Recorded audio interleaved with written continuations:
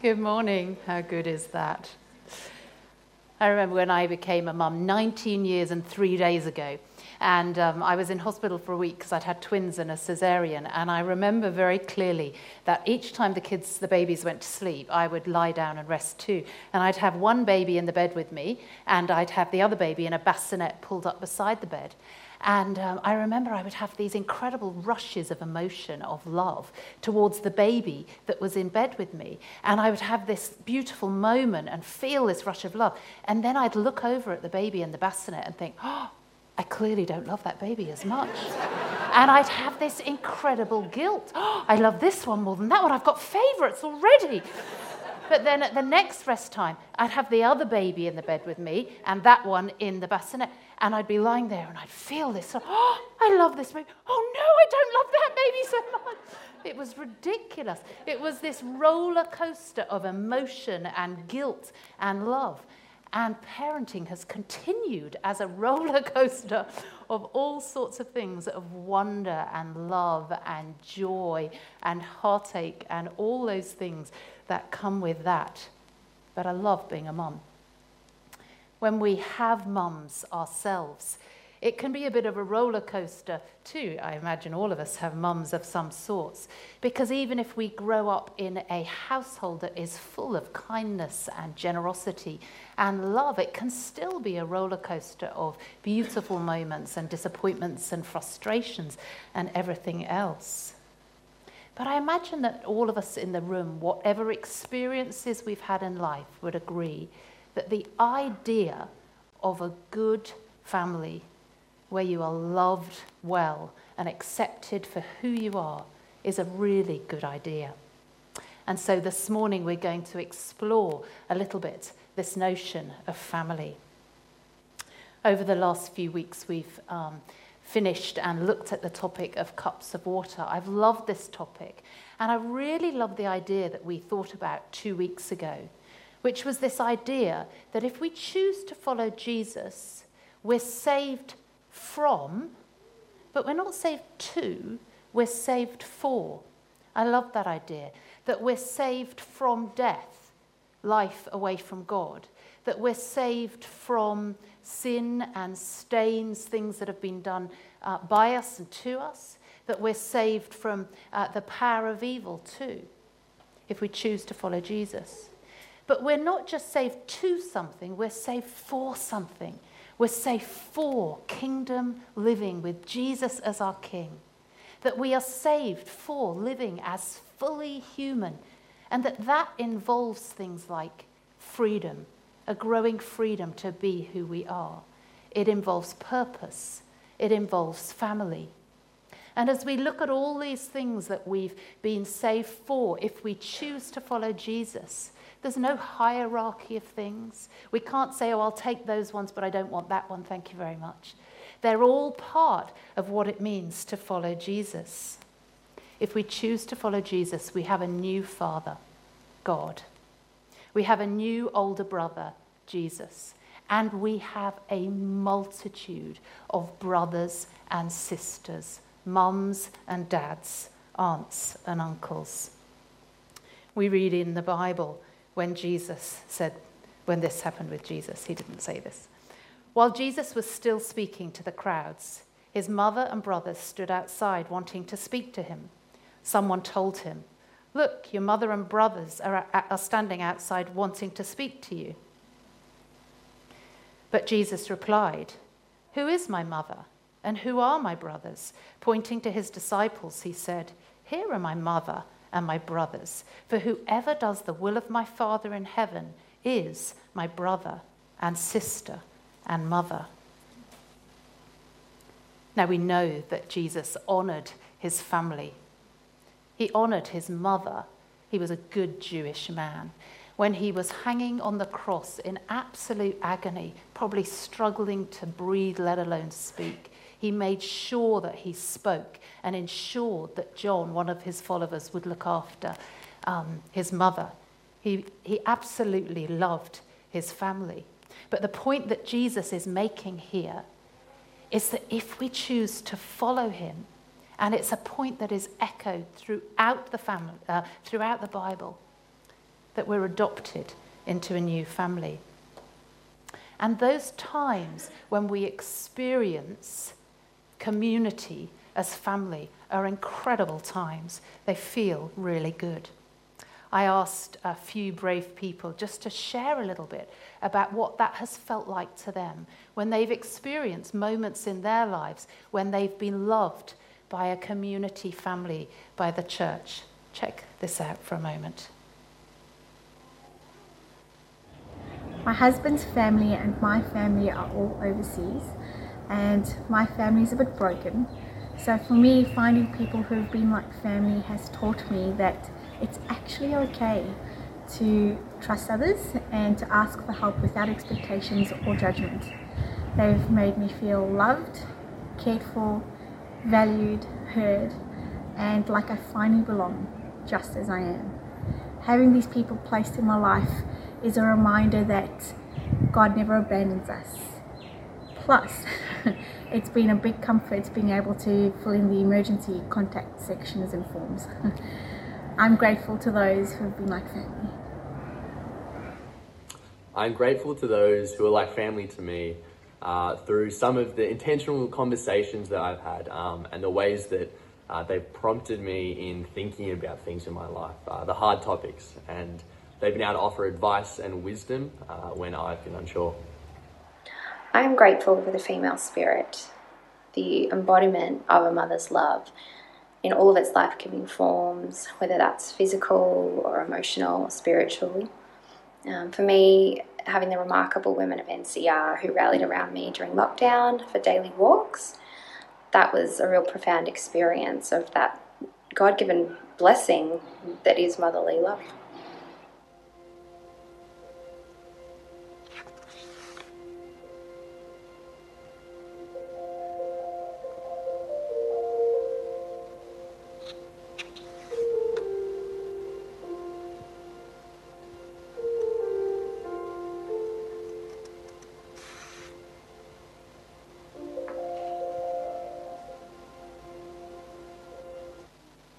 It is so good to be loved well by people who step in and are family for us. I wonder whether, though, that's everyone's experience. When I first moved here 20 plus years ago, I was puzzled and occasionally sad for a long time, and it took me a long time to work out what this was about. In all the places that I'd lived in the UK, and there were a few places, most of the people that I lived around and near didn't have extended family anywhere near them. So if there was a time of need or a day to celebrate, or often just in everyday life, you always turned to the community that you had, to your family that was your church, because they were the place that you were involved in. They were your close family to you. And then I moved here, and I found, though, that because so many people lived near their family of origin and their extended family, that if a need arose or if there was something to celebrate, or often in everyday life, that actually people would turn away and would turn to their family.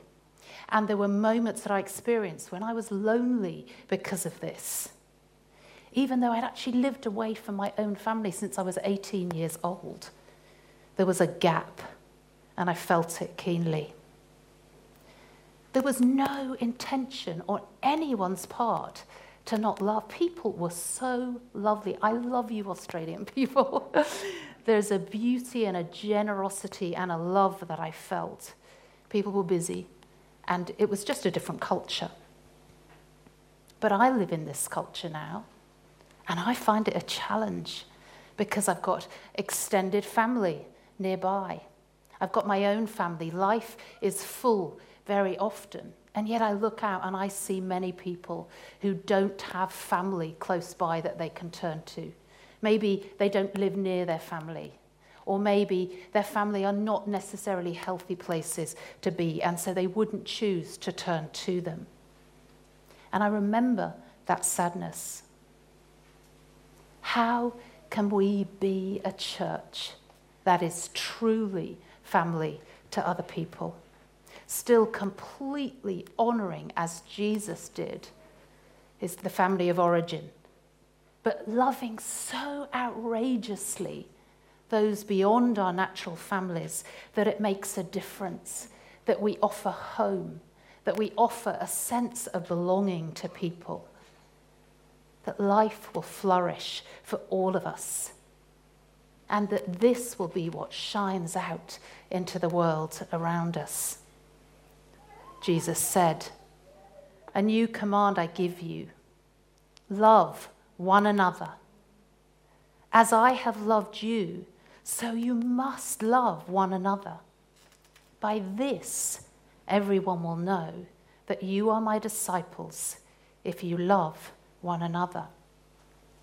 Love is the number one command. So what does it look like to love like this? On this Mother's Day, let's explore this idea of being mothers in the church, or fathers, or aunts, or uncles. And to see what this love looks like, we look to God, who is perfect in love. There is this little bunch of stories in the Bible that Jesus told that we're going to look at.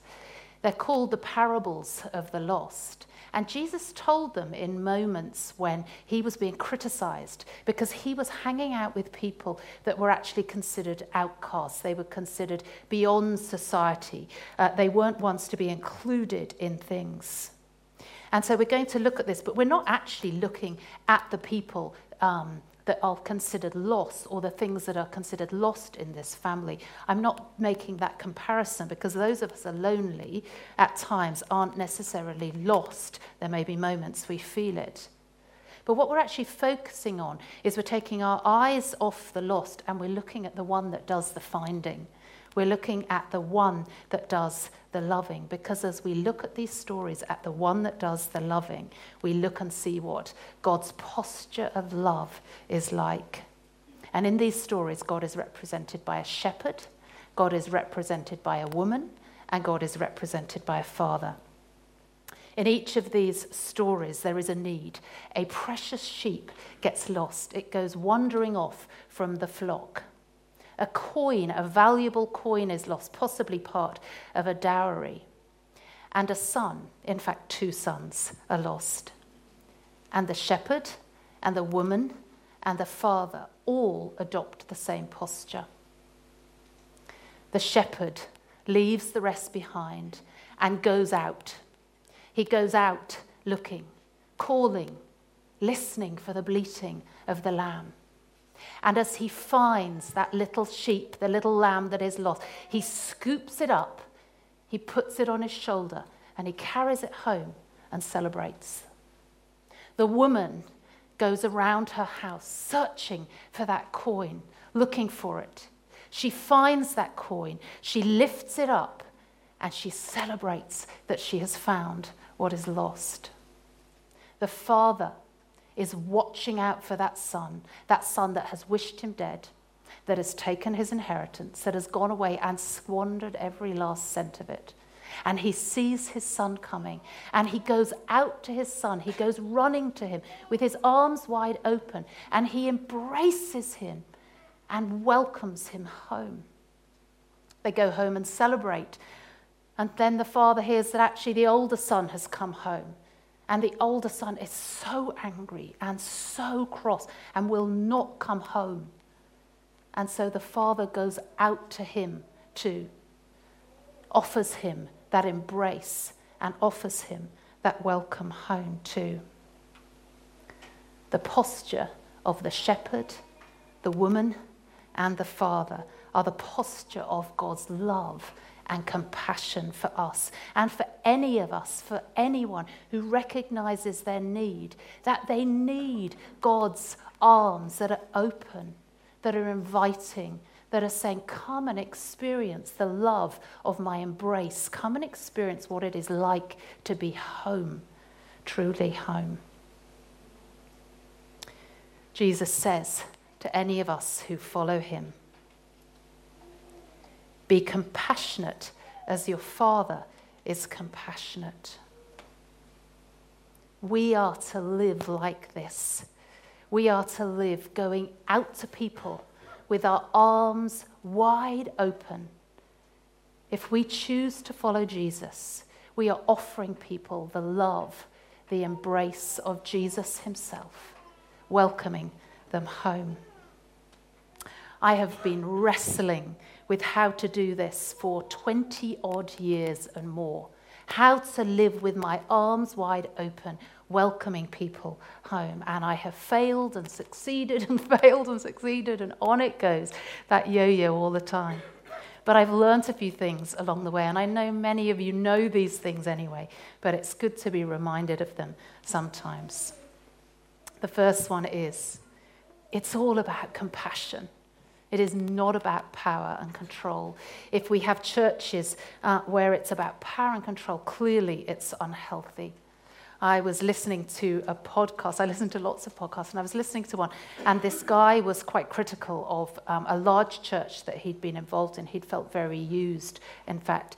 And he was explaining why he thought this had happened. And he said, I think that the reason why so many of us was hurt because they tried to persuade us that belonging to the church was being part of a family. And I just had a double take or a double listen or whatever. I thought, and that was what was wrong? He said, because if you're part of the family, then they can demand everything from you. They can expect you to give and give and give. They can expect you to spend all your time with them and do nothing else. What a broken picture of a family that is. Because family is not meant to be like that. If that's how he saw it, then that's a very broken view of what family is. A family nurtures and grows and gives opportunity and sets free. And if you sit here this morning and you have been hurt by a church that is meant to be family, hurt because of power or control, I am so sorry that that has been your experience. And I pray and hope that that will not be your experience with us. The second thing that I have learnt is about it taking time. If we choose to follow Jesus and we follow him through the years, there are two things that sort of happen simultaneously. And one is that God, if we let him, does a transforming work in us. There are times when he will reveal to us maybe our pride, maybe our need to be busy for him, that our worth is found in being successful, maybe insecurities that we have that he doesn't want us to hold on to anymore. And he reveals these things to us, and he helps us to change, and we're slowly transformed. And at the same time as this, another thing that is happening, hopefully, is that we grow in our understanding of God's love for us. And I hope that within us this prayer is answered. This is an ancient prayer from the Bible. My prayer is this, that he will lay out, God will lay out all the riches of his glory to give you strength and power through his Spirit in your inner being, that the King will make his home in your hearts through faith, that love will be your root, your firm foundation, and that you may be strong enough with all God's holy ones to grasp the breadth and length and height and depth, and to know the King's love, though actually it's so deep that nobody can really know it. So may God fill you with all his fullness. And out of this experience over time of knowing that Father God offers us this love that is so phenomenal that we will never truly get to the bottom of it and understand it all, that out of that place of knowing we are loved, we can offer love. And we notice that when our arms are open wide, our hearts are just there, and it can be vulnerable at times to love like that. And sometimes we experience pain. Sometimes there's hurt as we love other people. The father with the two sons was terribly hurt, first by the son that left, but as soon as he came home, by the other son that then refuses to come in. But maybe if we experience that hurt, actually God can take that and use it and grow us and increase our understanding of how to love well and continue to change us. The next one is the one that I will be learning all my days. Don't fix, don't fix. Don't fix, always. I'm learning, because I so naturally jump to trying to make things better and to fix things, when actually, and I'm sorry, when actually I know that often listening is what is the best thing. I am learning. I know there are sometimes practical things that do need doing. Sometimes there is a meal, a lift, all those other practical things that do need to be done. But sometimes it is just being present and just listening. I was listening to another podcast, and there was a woman called Lisa Kuss, who is a professional licensed therapist over in the States. And she focuses on anxiety, and she was talking about her own experience. A number of years ago, she'd been asked to speak on anxiety as a therapist, and she'd done that. And then at the end, people came and spoke to her, and somebody said something to her, and it made her believe that it was not safe to be vulnerable. And she stopped. That was it. She was not going to go around and share again. And this podcast was the first thing that she'd done since, because she was feeling very vulnerable. And she explained that she's an internal processor. So if she feels fear or emotion, feelings, that she processes all of that inside of her. And once she's sort of made sense of it, she then can share that. And she was saying that she's actually learned that she has to share it. She quoted Brené Brown and the idea of a dish, a Petri dish. Do you know what Petri dishes are? People in my family didn't. Oh, thank you, somebody knows. So a dish, in science, thank you, somebody did. And a dish. And if you have shame in a dish, and you douse it with secrecy or silence or judgment, you find that that shame grows and grows and grows. But if you have a dish that's got shame in it and you douse it with empathy, that shame will not grow, and you can experience over time healing. And so she talked about how she had learned that she could do that internal processing, but then she needed to share it.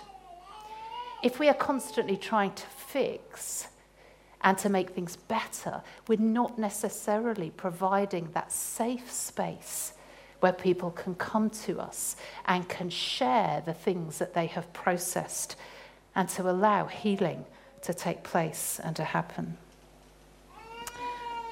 The next thing is the wisdom of knowing what I can offer and not. Linda Boutros, thank you for this image that is coming next. I have learned a lot from you. Peter Scazzero, I know some small groups, life groups, are looking at a book he's written. He calls this Knowing Our Limits, but I'm going to use Linda's imagery because I prefer it. When we're called to love each other as a family, I find that fondness grows in us. But how much support we can give will vary depending on life situations and all sorts of things.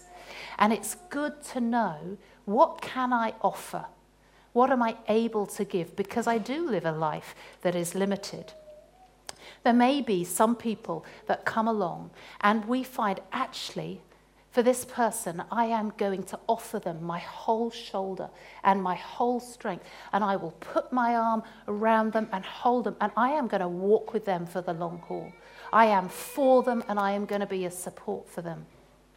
I imagine there's not many people we can do that for, but it is good to offer that big, strong support, to invite them into our lives, come and be part of my family and share life with me.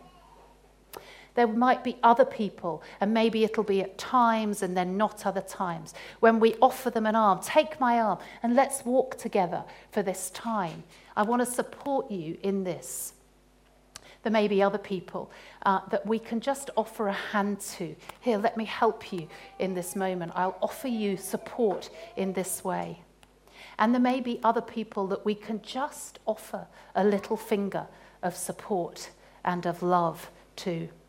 As I was thinking, I hope I've said that right, Linda, vaguely.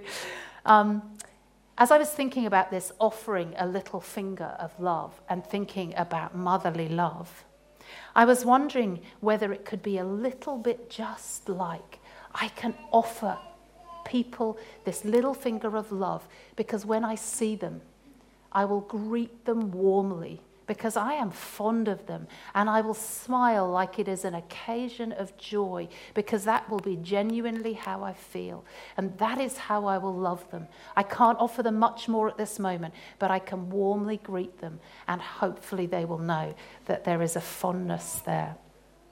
But it's really important to know how much we can offer people, how much we can carry people, because we are limited. And the next one flows so much from that we're in it together. I often look around and think, oh, I wish I could do more for that person. I wish I could do more for that person. But what I love when I'm in this church is that I go, but I know that that person has got their shoulder in and their arm around and is walking with that person. And I love that. And I know that this other person is offering them their arm, and this other person has got them with a hand, and I will offer them my little finger of motherly love, warmth, because we're in it together, and we all need to be playing our part and offering that love so that this happens. I had just imagined it like this fabric, this tapestry of family and of love, and it looks beautiful on the front, and on behind it is crazily, beautifully messy with threads of this one supports that one and this one, and it was beautiful, because it can be beautiful being a family that love each other. And lastly, being intentional. We know this. Things don't happen if we're not intentional about them. How can we become a place that is family, a place that is safe to be, like home, with intention? When we choose to invest time in getting to know people, in looking out, seeing who it is that could do with some love, with some care. It might mean that we need to change some things, shake things up a little bit in what we do and what we spend our time doing, so that we've got spaces where we can love and offer love. And maybe you're saying, there will come a time when I've got more time. But there is no better time than now to offer something, even if it's not a full shoulder, even if it's just a little finger of love. I am so thankful to be part of this community here, where I know that so many people who choose to follow Jesus get this and choose to be family, to radically, outrageously love other people. And so today, as we think of mothers, and we're thankful to all those that have offered us motherly love in any way at all. Let us choose to love. Let us open our arms a little bit wider than maybe we have before. Let's love as Jesus has shown us how to love. And let's trust him that he will walk beside us as we do, that he will grow love in us, that we will be a beautiful family that is home and that is safe and that is good.